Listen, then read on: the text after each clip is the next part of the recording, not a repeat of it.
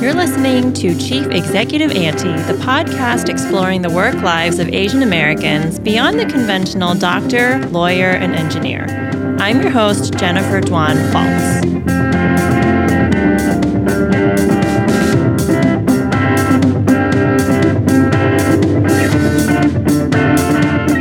Welcome to the show, to a very special episode of Ask Auntie. I should probably introduce myself a little bit. 10 episodes in, I realize I haven't done that yet.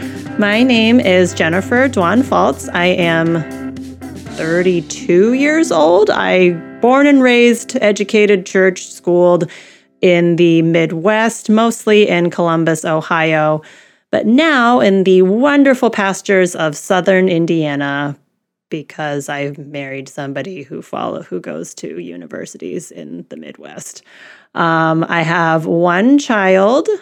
He's 3 years old, 3.5 at this point. In my past life, I was a high school science teacher. I still sometimes shout at teenagers about sex. That's just has never left me. And I have been a freelance everything for about 3 years.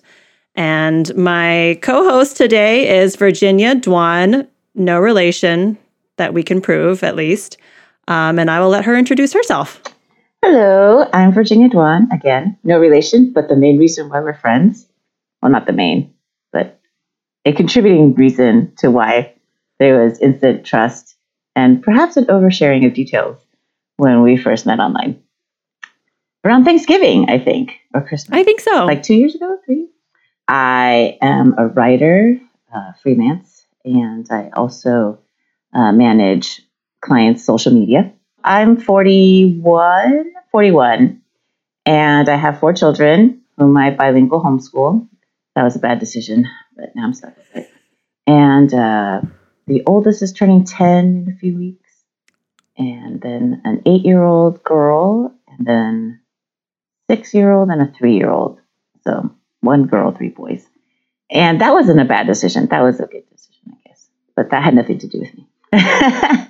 And previous life, I guess, I started off as a lab tech, and then I was in online marketing for several years, starting from a grunt to a president in a small internet company. And then I was a financial advisor for almost a decade, birthed children, and then changed everything and became like a blogger, writer, editor person. And now, auntie advisor. Exactly, entrepreneur. So we went around and collected advice from other Asian Americans about important things to do before you turn 25. This was inspired by a conversation inside the Mochi Magazine Slack. Somebody was turning like 22 or like 5 or whatever. I don't know, whatever it is. Someone was having a birthday, and all of the aunties in Mochi were like, okay, this is what you need to do before you are tired and old like us. So we went ahead and collected some advice, and we want to share that with you today. One thing everyone must do before they turn 25 is step outside of their comfort zone. So whether that's taking a course in school that they otherwise wouldn't take, befriending somebody who maybe they didn't think they would be friends with, traveling somewhere new, maybe traveling alone, or even just doing something as simple as going to a movie theater by yourself or going to an event that you're a little bit nervous about attending. And I just challenge anybody who's not yet 25 to, again, step outside of their comfort zone, because what happens is that you inevitably learn something new about yourself. And that will only make you wiser as you go forth and pursue new endeavors and experience life to the fullest. Step outside your comfort zone. A lot of those things were go to the movie alone and do things alone, which I have to say I completely agree with, because I am never alone anymore, ever. Yeah. And then also because we're socialized to think that we can't do things alone, that you're a loser if you go to the movies alone, you're a loser if you eat alone or travel alone. And it's not that you're not a loser, and you aren't. I mean, as far as I can tell, you're a perfectly cool person. But it's more that when you get older, like if you do get married and have kids, or just have kids, because like I tell my children, you do not have to be married to have children. You don't get a lot of time alone, like you said, Jen. And but then also, I think it's good to be comfortable with yourself. And if you're always waiting for company, then you will always be waiting, and then you'll never get to do the things that you want. Yeah, and I think stepping outside of it's kind of ironic that stepping outside of your comfort zone almost always involves being comfortable with just who you are and what that part of you is like. I don't know, what's the most uncomfortable thing you've ever done besides birthing children? Actually, that wasn't too bad. I was drugged, so that was fine.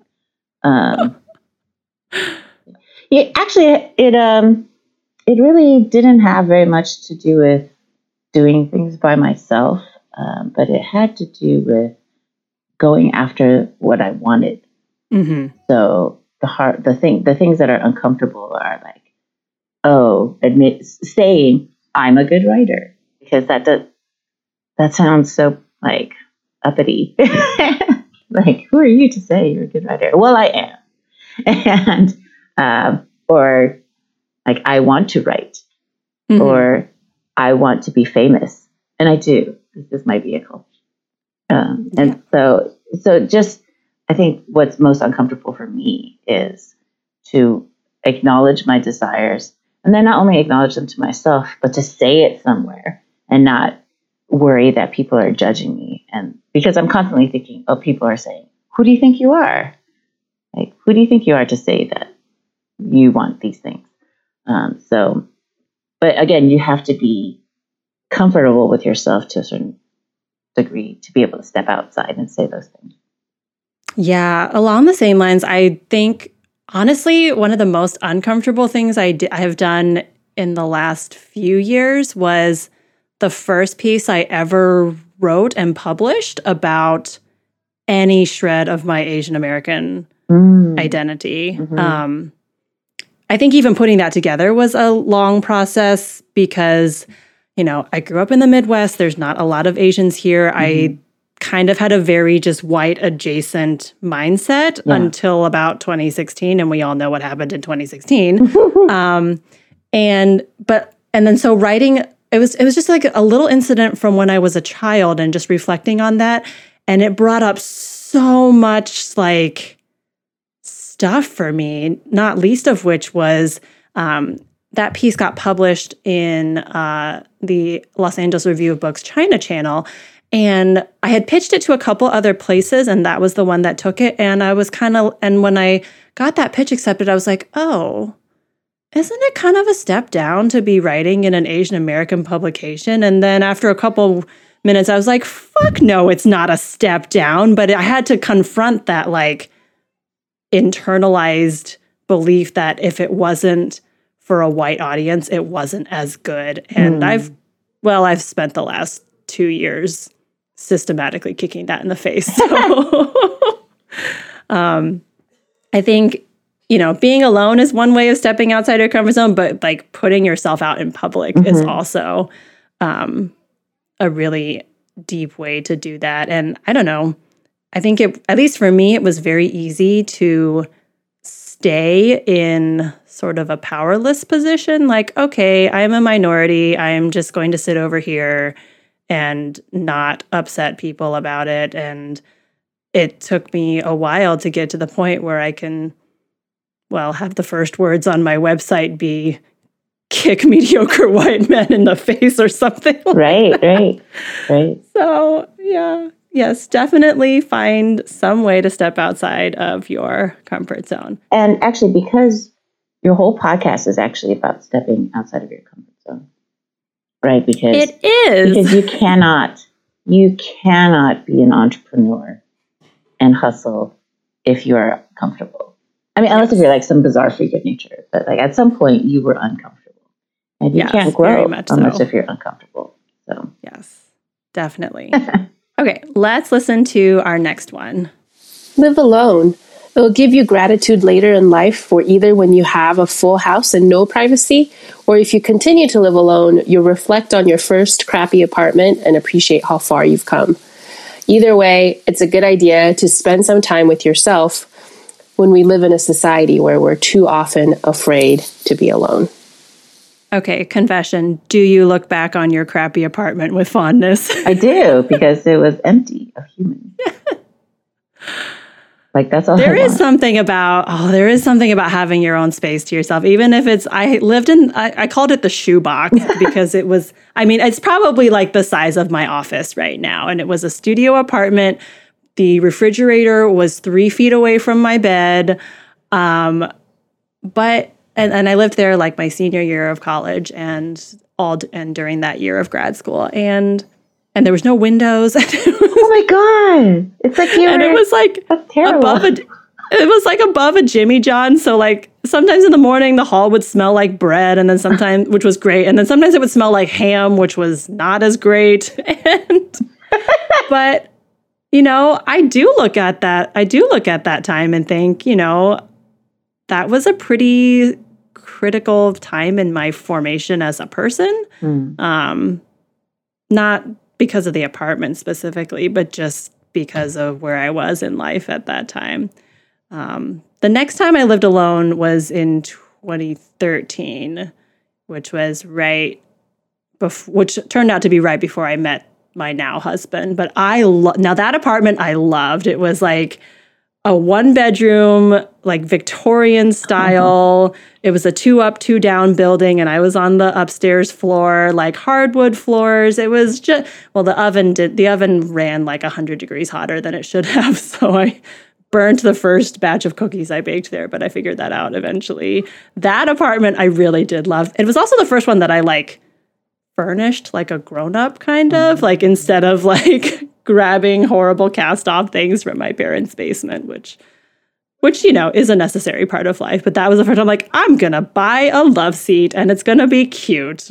That was the first time I had ever done that. Well, you forgot to mention the best part about having your own apartment, that you can have sex without anybody bothering you. You don't have to worry about like, oh my God, are my parents or my roommate coming home soon? I mean, you have to be reasonably respectful for your neighbors. So like, don't be trying to film a porn. But you could if you wanted to, if you didn't care. You could film one quietly. Or not so quietly, but just, be prepared to be interrupted by people like slamming on the wall. This next one, I think, will be up your alley. Let's take a listen. All right. Open up a retirement account for yourself, because even if you can only afford to put $25 in it right now, time is on your side, and there is far too much money in the hands of wealthy white men right now. All right. As a former financial advisor who is still currently licensed but doing nothing with it, yes, you should open up a retirement account as young as possible due to the time value of money, meaning that, well, I used to know all this stuff, and say it in a smarter way. But basically, it takes time for things to grow. So if you have a longer time period, you can adjust for ups and downs in the market much more easily. Versus if you have a constricted time period, any type of up and down in the market really either makes you a millionaire or you become destitute, right? So because over time, the market generally increases. So your stocks generally will go up. So if you start opening an account as soon as you get a job, say you're 15, 16, even 18, then your money has time to grow. And if you also put in a little bit, I would add to that if it is possible to get in the habit of adding to that retirement account. Because if you open it and don't put anything in it, it's pretty much the same as not having one. So get in the habit of putting aside $5 a week, $10 a week, and have it increase or more, and have it increase every week or every year. Because when you get used to setting aside money, then when you make more money, you can set aside even more money. And as soon as, basically your older self will thank you, because no one's going to provide for your retirement except for yourself. Unless if you marry like super rich and then taking half their assets as part of your prenup. So. Yeah, my parents had me open a retirement account, I think in college. Oh, good. And they had me I put some of my scholarship money in there, and then I think, because I had gotten college scholarships, they took the money that they had saved for college and started chipping that into the retirement account for me. So it's I at least will not die if everything falls apart tomorrow. So, so yes, retirement accounts.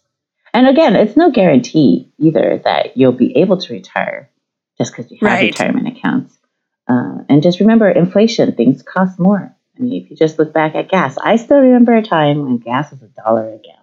Me too. And it was like such a big deal when it went above $1 or something like that. And now it's like, now it's like $2.35. I remember like during the recession, it was like $5 a gallon. Hush, you non-Californian. California's gas is always like $1 bajillion more. Because, okay, I'm not saying we shouldn't care about the environment and stuff, but yes, it's like $80 every time I fill up a tank of gas. Oh. Well, and everything is so far apart in California. Or like you have to go, or I don't know, in like the bigger cities. So I live in a small enough town where like anything worth going to is 15 minutes away. Oh, nice. If you like further than 15, like it's just like cornfields and Trump signs. So like, why would you go there? And like I fill up my tank once every like 6 to 8 weeks because and I have a small car because like, and that 15 minutes is only like 4 miles because it's all surface streets. It just takes you longer to get there. So I don't know that I would recommend living in the Midwest necessarily. Right, I'm sorry, but the cost of living is really, really nice here. Yeah, the Bay Area is just insane. I could have retired already. Also something for young people to consider. Live somewhere where you can get a 3-bedroom house with a garage and a yard for $1,500 a month. Oh, is the penalty being surrounded by white people though? Because it is. Okay, that's kind of a steep like penalty. If you're used to it, I mean. Okay, yeah. If you're used to it, maybe.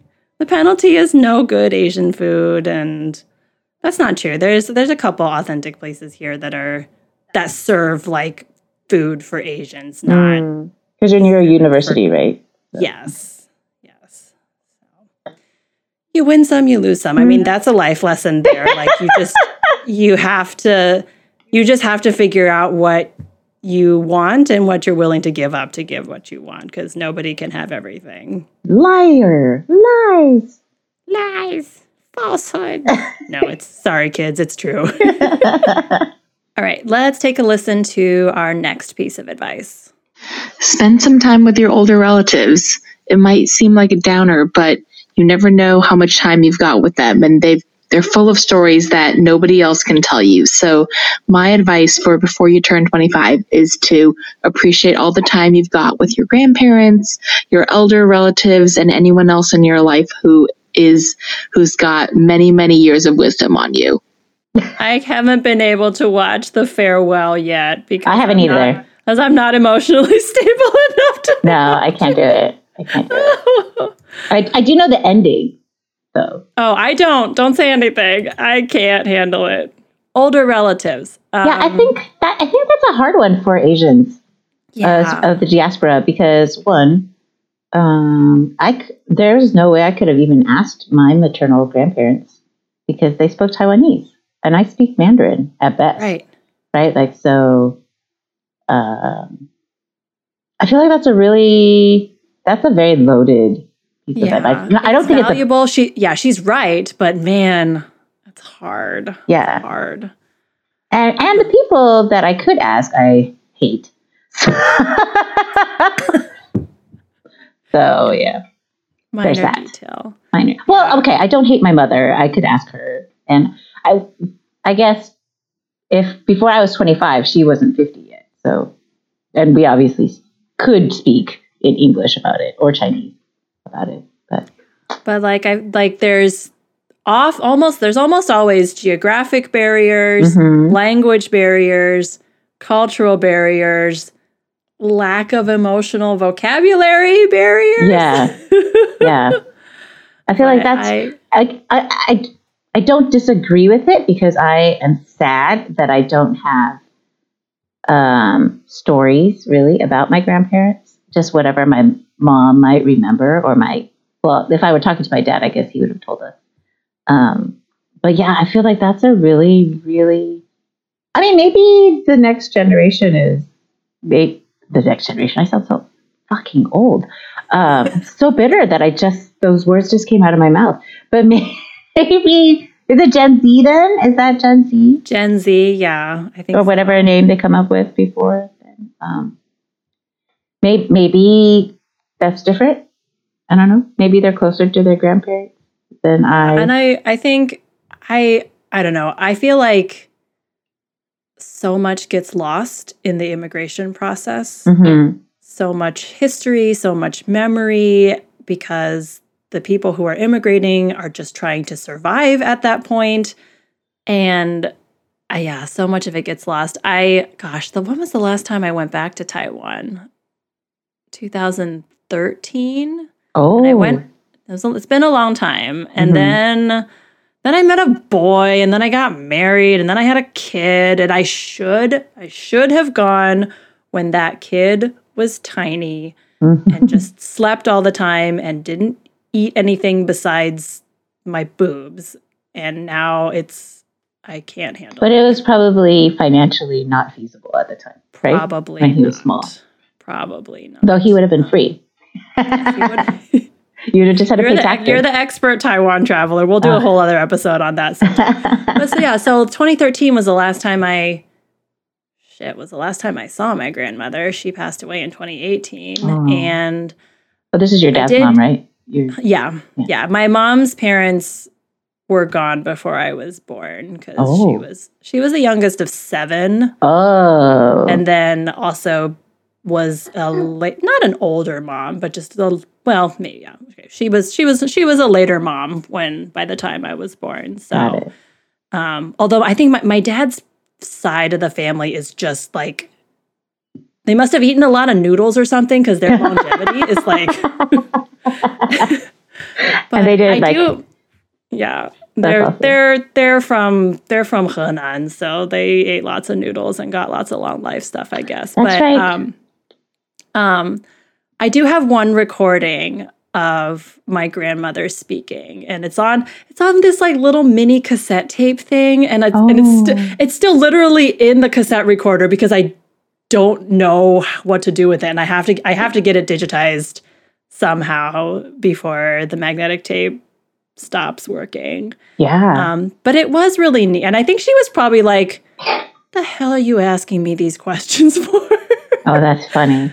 But, there were some stories that I had never heard before. Like my dad likes to tell stories, so I have some from his childhood. But like the one story that I remember really well that I had not heard before, like I asked my grandmother, like, because my dad left when he was like 21, 22, right after college. Right. He went to the States, and I was like, were you sad? And she was like, no. I said, like, were you sad? Was it hard for you to let go?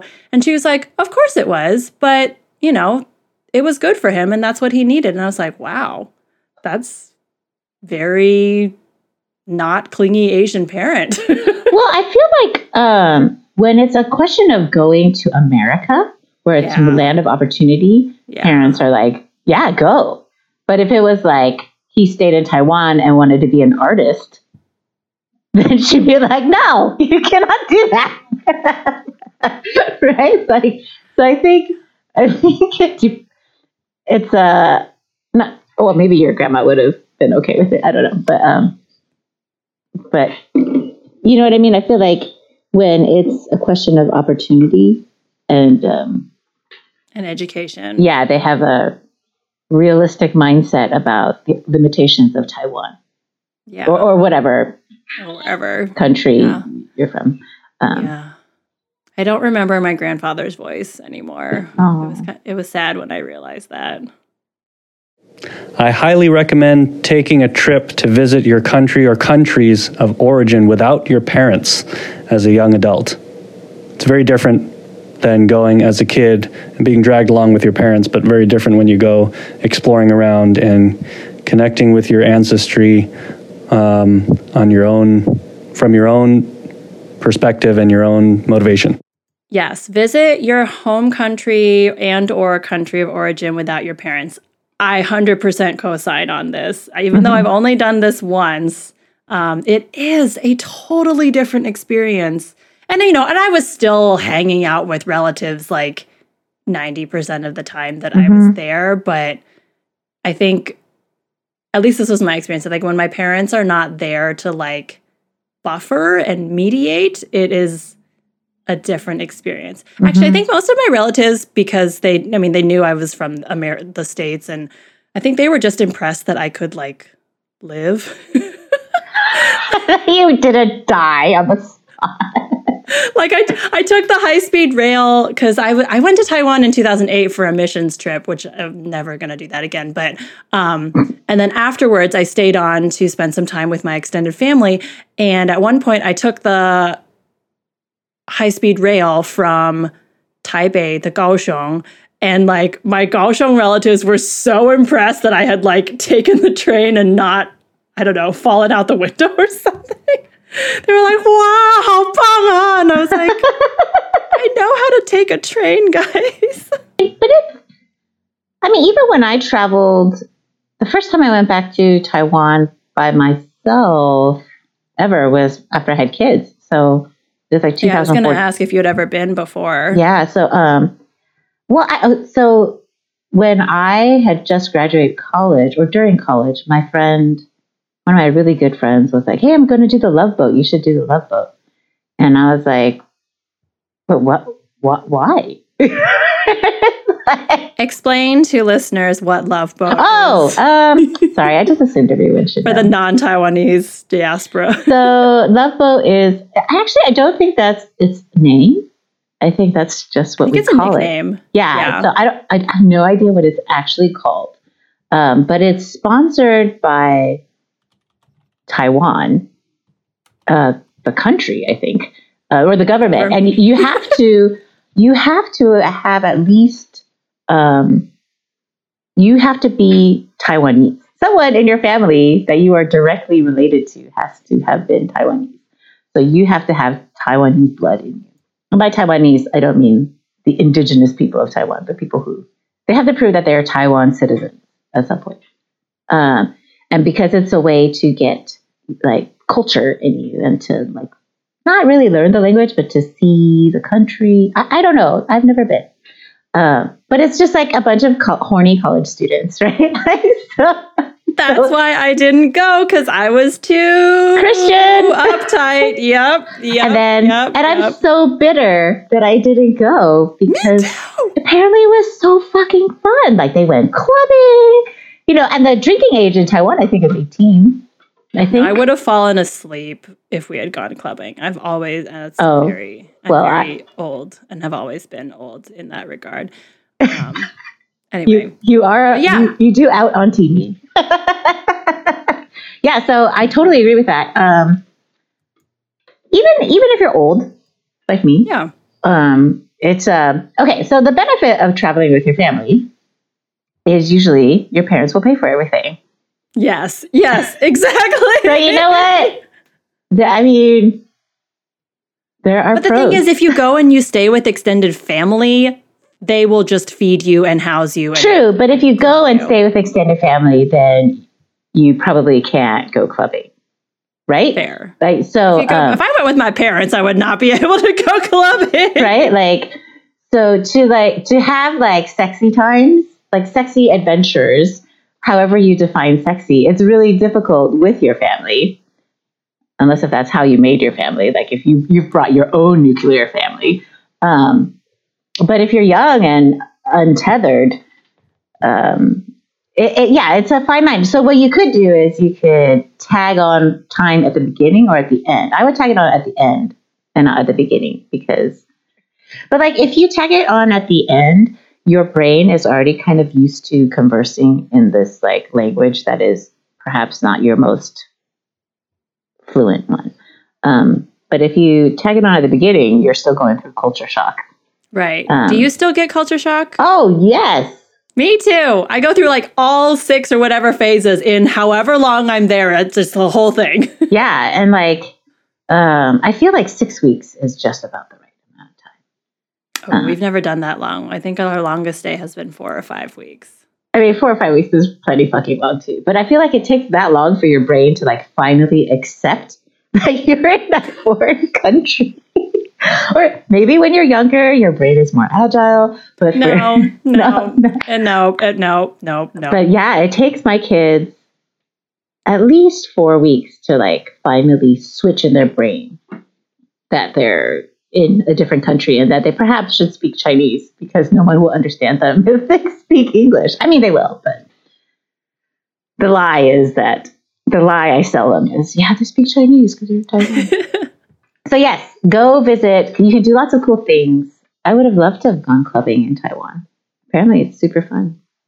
Or even just not having the experience filtered through your parents, like because they're familiar with it. And so they're just like, oh yeah, this is whatever. And I'm like, I've never been to Ximending or any of these things before. Like, oh yeah. Let me I think being able to experience the novelty of it when you're not with your parents is something that's. Although if you have cousins, yes, who are still there and your same age, that's fun. That's super fun because they'll know like young people things.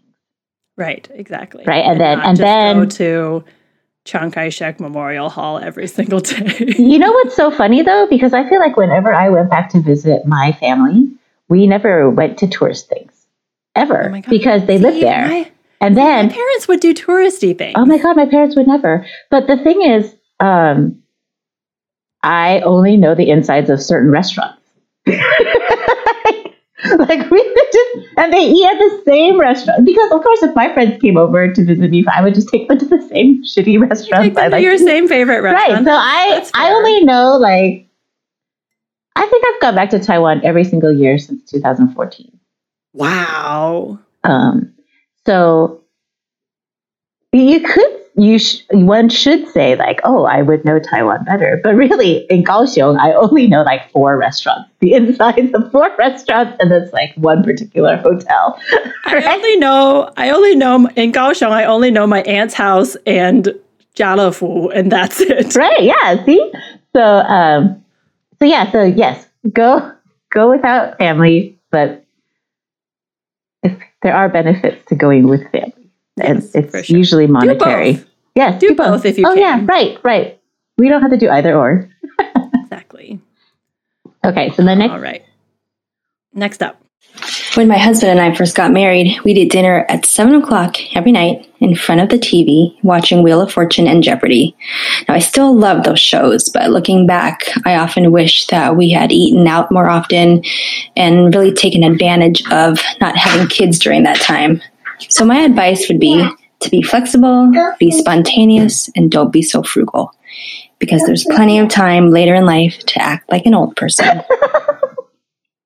Okay, see, that actually sounds wonderful to me. Like, eating dinner at 7:00 and watching Jeopardy actually sounds great to me. But I will concede her point.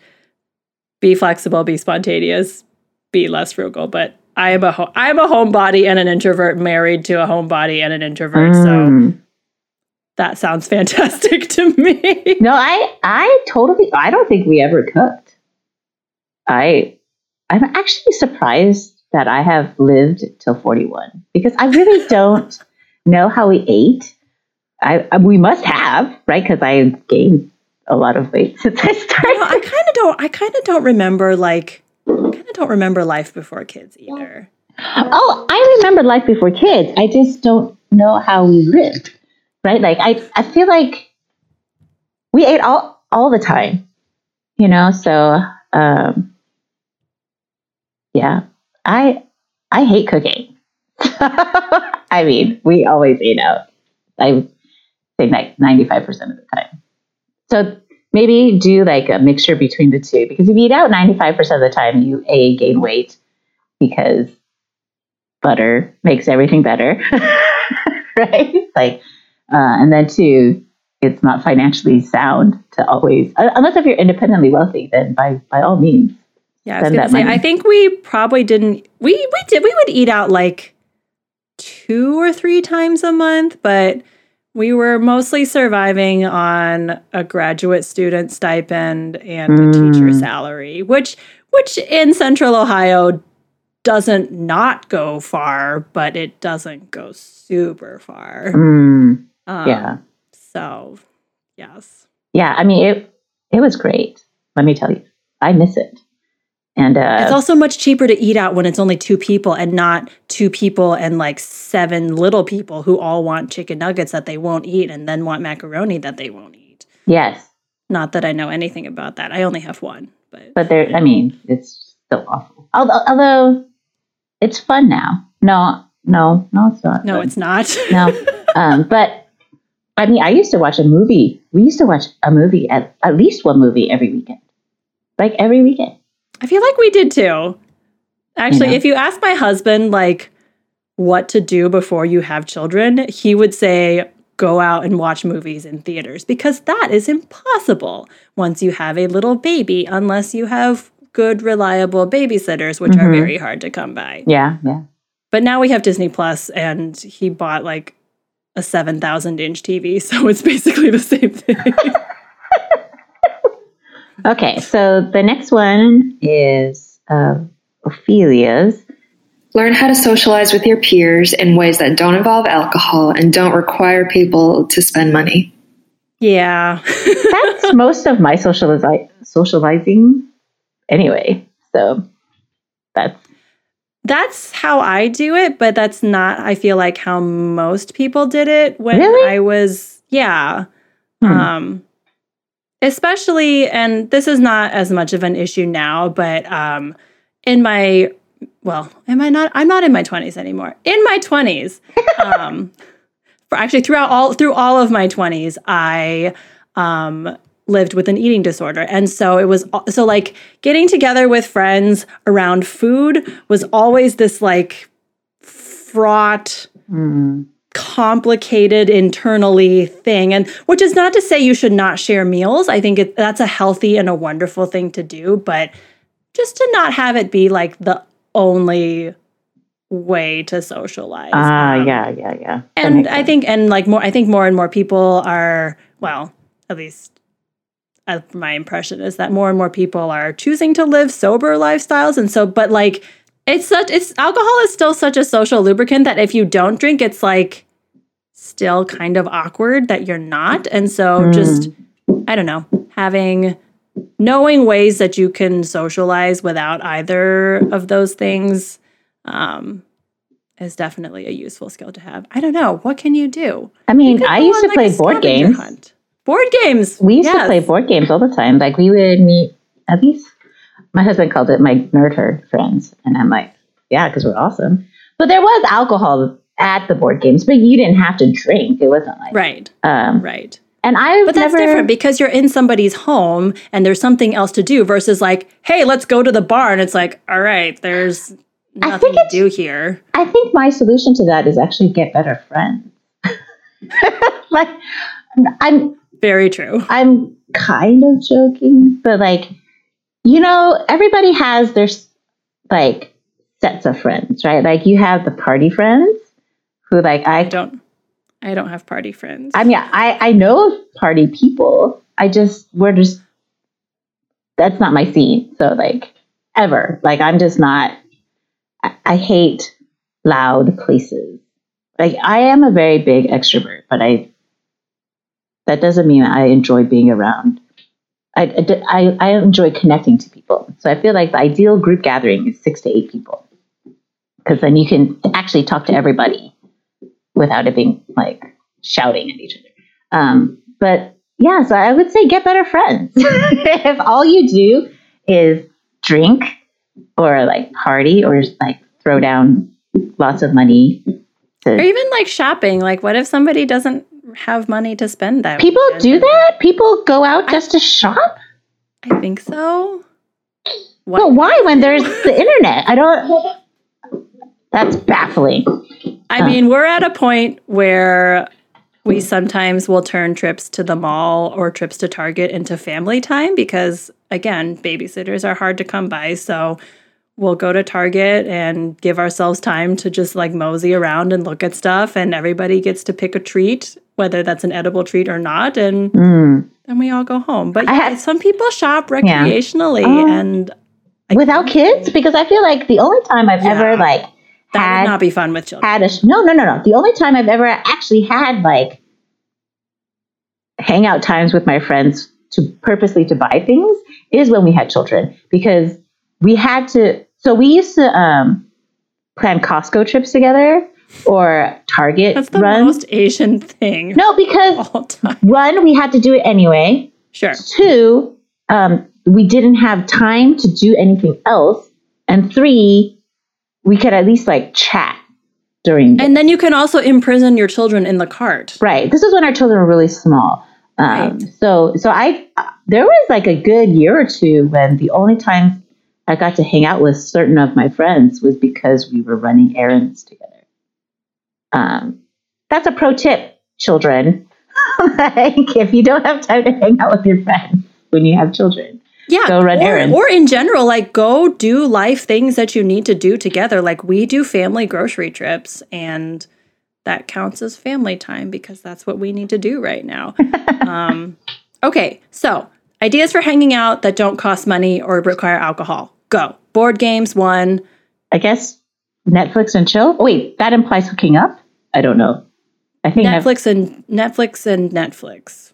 Yeah, like just literally watching Netflix. Yeah. No, I mean, unless if your friends roll that way too, then you can, I mean, that's fine too. That's cool. Go do that. Go for a walk in the park. Yeah. Hiking? Run errands together. Now that requires you to spend money, but it's not like extra money typically. You would have spent it anyway. Right. Tabletop RPGs. Okay, that's like board games, right? Like it is like board games. One of my friends does a regular D&D thing every week. And I feel like these are all very nerdy things. But you could do like gallery hops if you live where there's culture. Don't make that face at me. I mean, oh yes, art's wonderful. Or just like window shopping in general. Yes. Be careful if the windows are too clean though, because I have walked into a window. And it was amusing for everyone else, but we couldn't go in that store because I was mortified. But I feel like the reason why so many activities revolve around food is because that's usually when you have time. Right. Right? Like, you have to eat I'm not anyway. saying never eat with your friends. I'm not saying that. Just like, ever. What are some other options? I went to the art museum with my friends a couple of times. Oh, really? Yeah. It was free on Sundays. And so we would just go and look at stuff. And you don't have to be like a big art historian and to just be like, oh, I like this or oh, I hate this. It gives you something to talk about. I used to wander used bookstores. Yes, those are the best. Yes. And then we would go to cafes. I mean, that does spend money, but But it's for food, which you would have to eat anyway. But it's not like food. Like you could just get a tea if you wanted to, or someone just has to order something. Or Starbucks technically is a public space. If they want to be a third space, you don't actually have to buy anything to be there. Nice. What else did we used to do? Oh, if you live near like a beach, people would do beachy things. Yeah. Or like if you live near a forest, like I do, you can go for a hike in the forest. I think we have a beach here. It's a lake beach. Okay, that counts. I think it was closed all summer because of algae. Oh, ew. Yeah, don't go into algae. Climate change. What are we gonna do? Yeah, I feel like there's lots of like nature-y things you can do, which I wouldn't know about because I don't believe in nature. Road trips. These aren't. I just feel like if you just do life with people, it's if like you don't have to go out of your way to spend extra money. You know, like I think that's how I take her advice to be. So Virginia, what is your best piece of advice for people to do before they turn 25? Do shit. I mean, also poop, but like, I mean, like do things, like do stuff. Like just do the things that you want to do before you have like mortgages or children, or like you're tethered to somebody, or your parents are sick and you have to like take care of them. Like do things. That's what I most regret. And that's why I had a midlife crisis last year. It's just, I just didn't do things. I didn't try things. I was too afraid. And you know what? You're always going to be afraid. And it'll just get worse because you'll just be older and you'll just have more to lose. So do things that are, because the risk for you to do it right now is low, right? Like it's relatively low, you know, so. My advice for those under 25, quit something. Oh. Find quit a job, quit a relationship, quit school. If it's not the right thing for you, you know, give up on something. Cut something loose. That's my advice, because I think when we're young, it's always like, do more, get more, grab the next thing. But at a certain point, at least in my life, like at a certain point, it's time to let shit go that is no longer useful for you. I have quit a job. I have quit multiple relationships. I did not quit school because I didn't figure that out until after I was just done with school in general. I did jump out of an airplane. Quit something. And it could be, I mean, or quit a friendship. I mean, I definitely stay in friendships, or I hold on to friendships longer than the other person does. And, you know, if it's not adding, you know, you don't have to be an asshole about quitting, but I mean, you can if you want to, depends on the circumstances.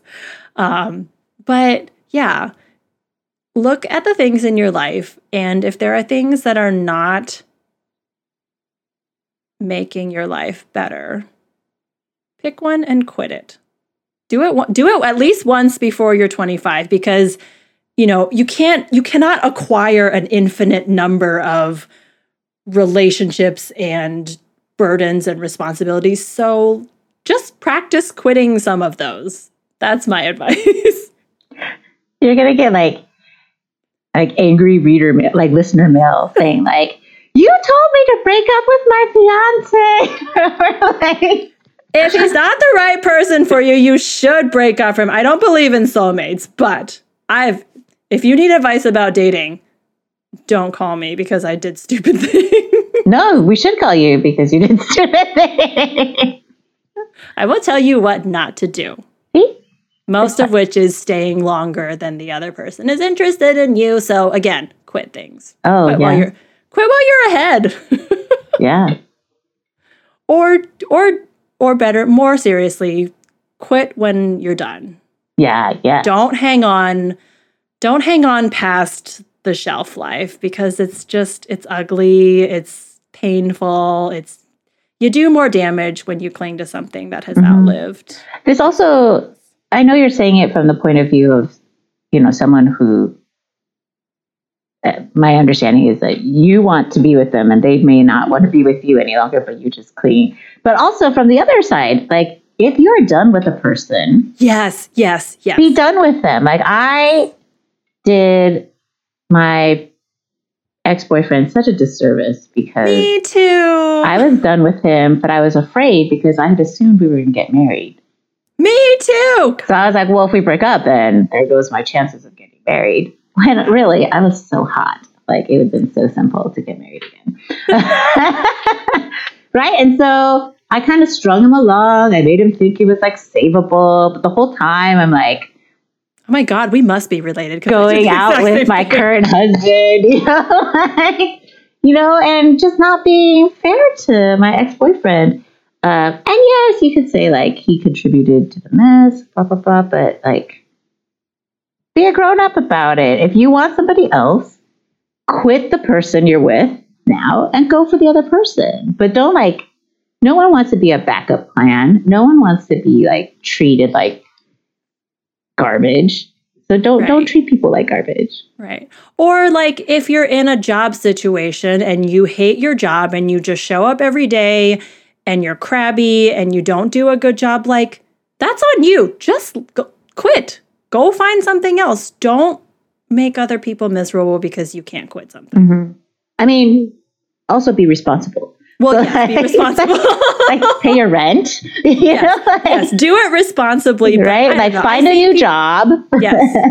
And although sometimes, I mean. That's true. If you have savings. I mean, in my life, I have never not been able to find a job when I wanted to. And I don't have the most, like, desirable of degrees ever. I have an education master's. But I've been able to find jobs in lots of other fields. So, yes. Quit something. Practice quitting, even if it's something little. Yeah, quit procrastination. There you go. That's like the hardest one on there. Right. Right. Well, we hope that this gives you something to do in the new year in 2020. Try some of these lovely advices from the Asian aunties and uncle in your life. Thanks for listening, everyone. Thanks for tuning in to Chief Executive Auntie. You can find show notes, resource links, and more auntie rants at chiefexecutiveauntie.com. That's Chief Executive, AUNTIE.com. Special thanks to Sue Ann Shaw, who mixed and mastered this episode and composed the music, Alyssa De La Rosa, who created the branding, and my distribution partner, Mochi Magazine. Check out more stories for Asian American women at www.mochimag.com. That's MOCHIMAG.com. See you next time.